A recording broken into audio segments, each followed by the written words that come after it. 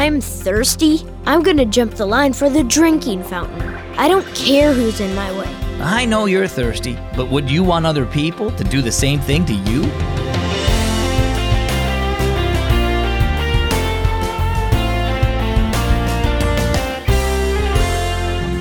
Guess what?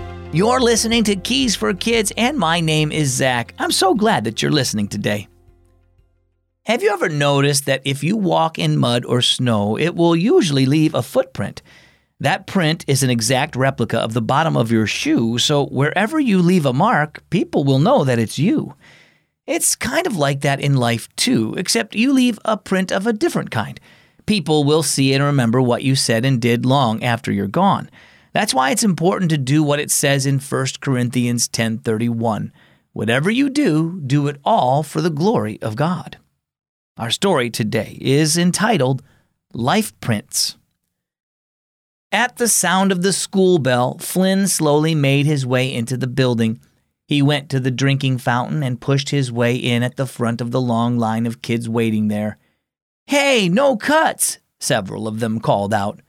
Flynn ignored them and drank deeply. He shuffled down the hall to the coat rack and muttered when he saw a jacket already hanging on the coat hook nearest the door. He yanked the offending coat off, threw it across another hook, and put his own jacket on his favorite spot. It was the start of a typical day for Flynn. During class time, he daydreamed instead of studying. When the morning recess bell rang, he was the first one out the door. After recess, he was the last one in. He glared at his teacher when she made him stay in at afternoon recess to finish his work.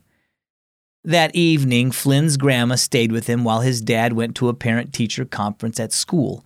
While he was gone, Flynn got out his detective set and pretended he was solving mysteries. When his dad returned, Flynn greeted him with a grin. "Hey, Dad, you better be careful what you touch because we leave prints on everything." Dad nodded. "I know. And what kind of prints have you been leaving?" "The same kind as always, of course. People's fingerprints don't change." "True," said Dad. "But wherever we go, we leave other prints too. Let's call them life prints. Everything we do makes an impression, a life print, on other people. What kind of prints do you make on your teacher and the kids at school?" Flynn looked at the floor. "Not very good ones, I guess." Dad nodded. "I'm afraid you're right. I was sorry to learn about that tonight. But unlike fingerprints, you can change the kind of life prints you make. When you trusted in Jesus, He made you a new person who's able to leave the kind of life prints He did, life prints of love and sacrifice. With His help, you can leave life prints that point others to Him instead of yourself. I think you need to do that, don't you?" Flynn nodded slowly. "I'll trust Jesus to help me and ask Him to forgive me for the way I've been acting." So how about you? What kind of life prints are you making on others?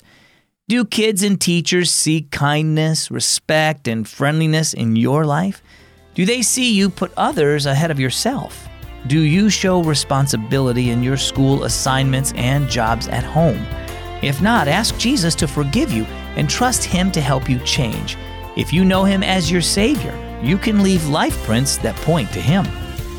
Our key verse is 1 Corinthians 10:31. Whatever you do, do it all for the glory of God. And our key thought for today, let your actions point to Jesus.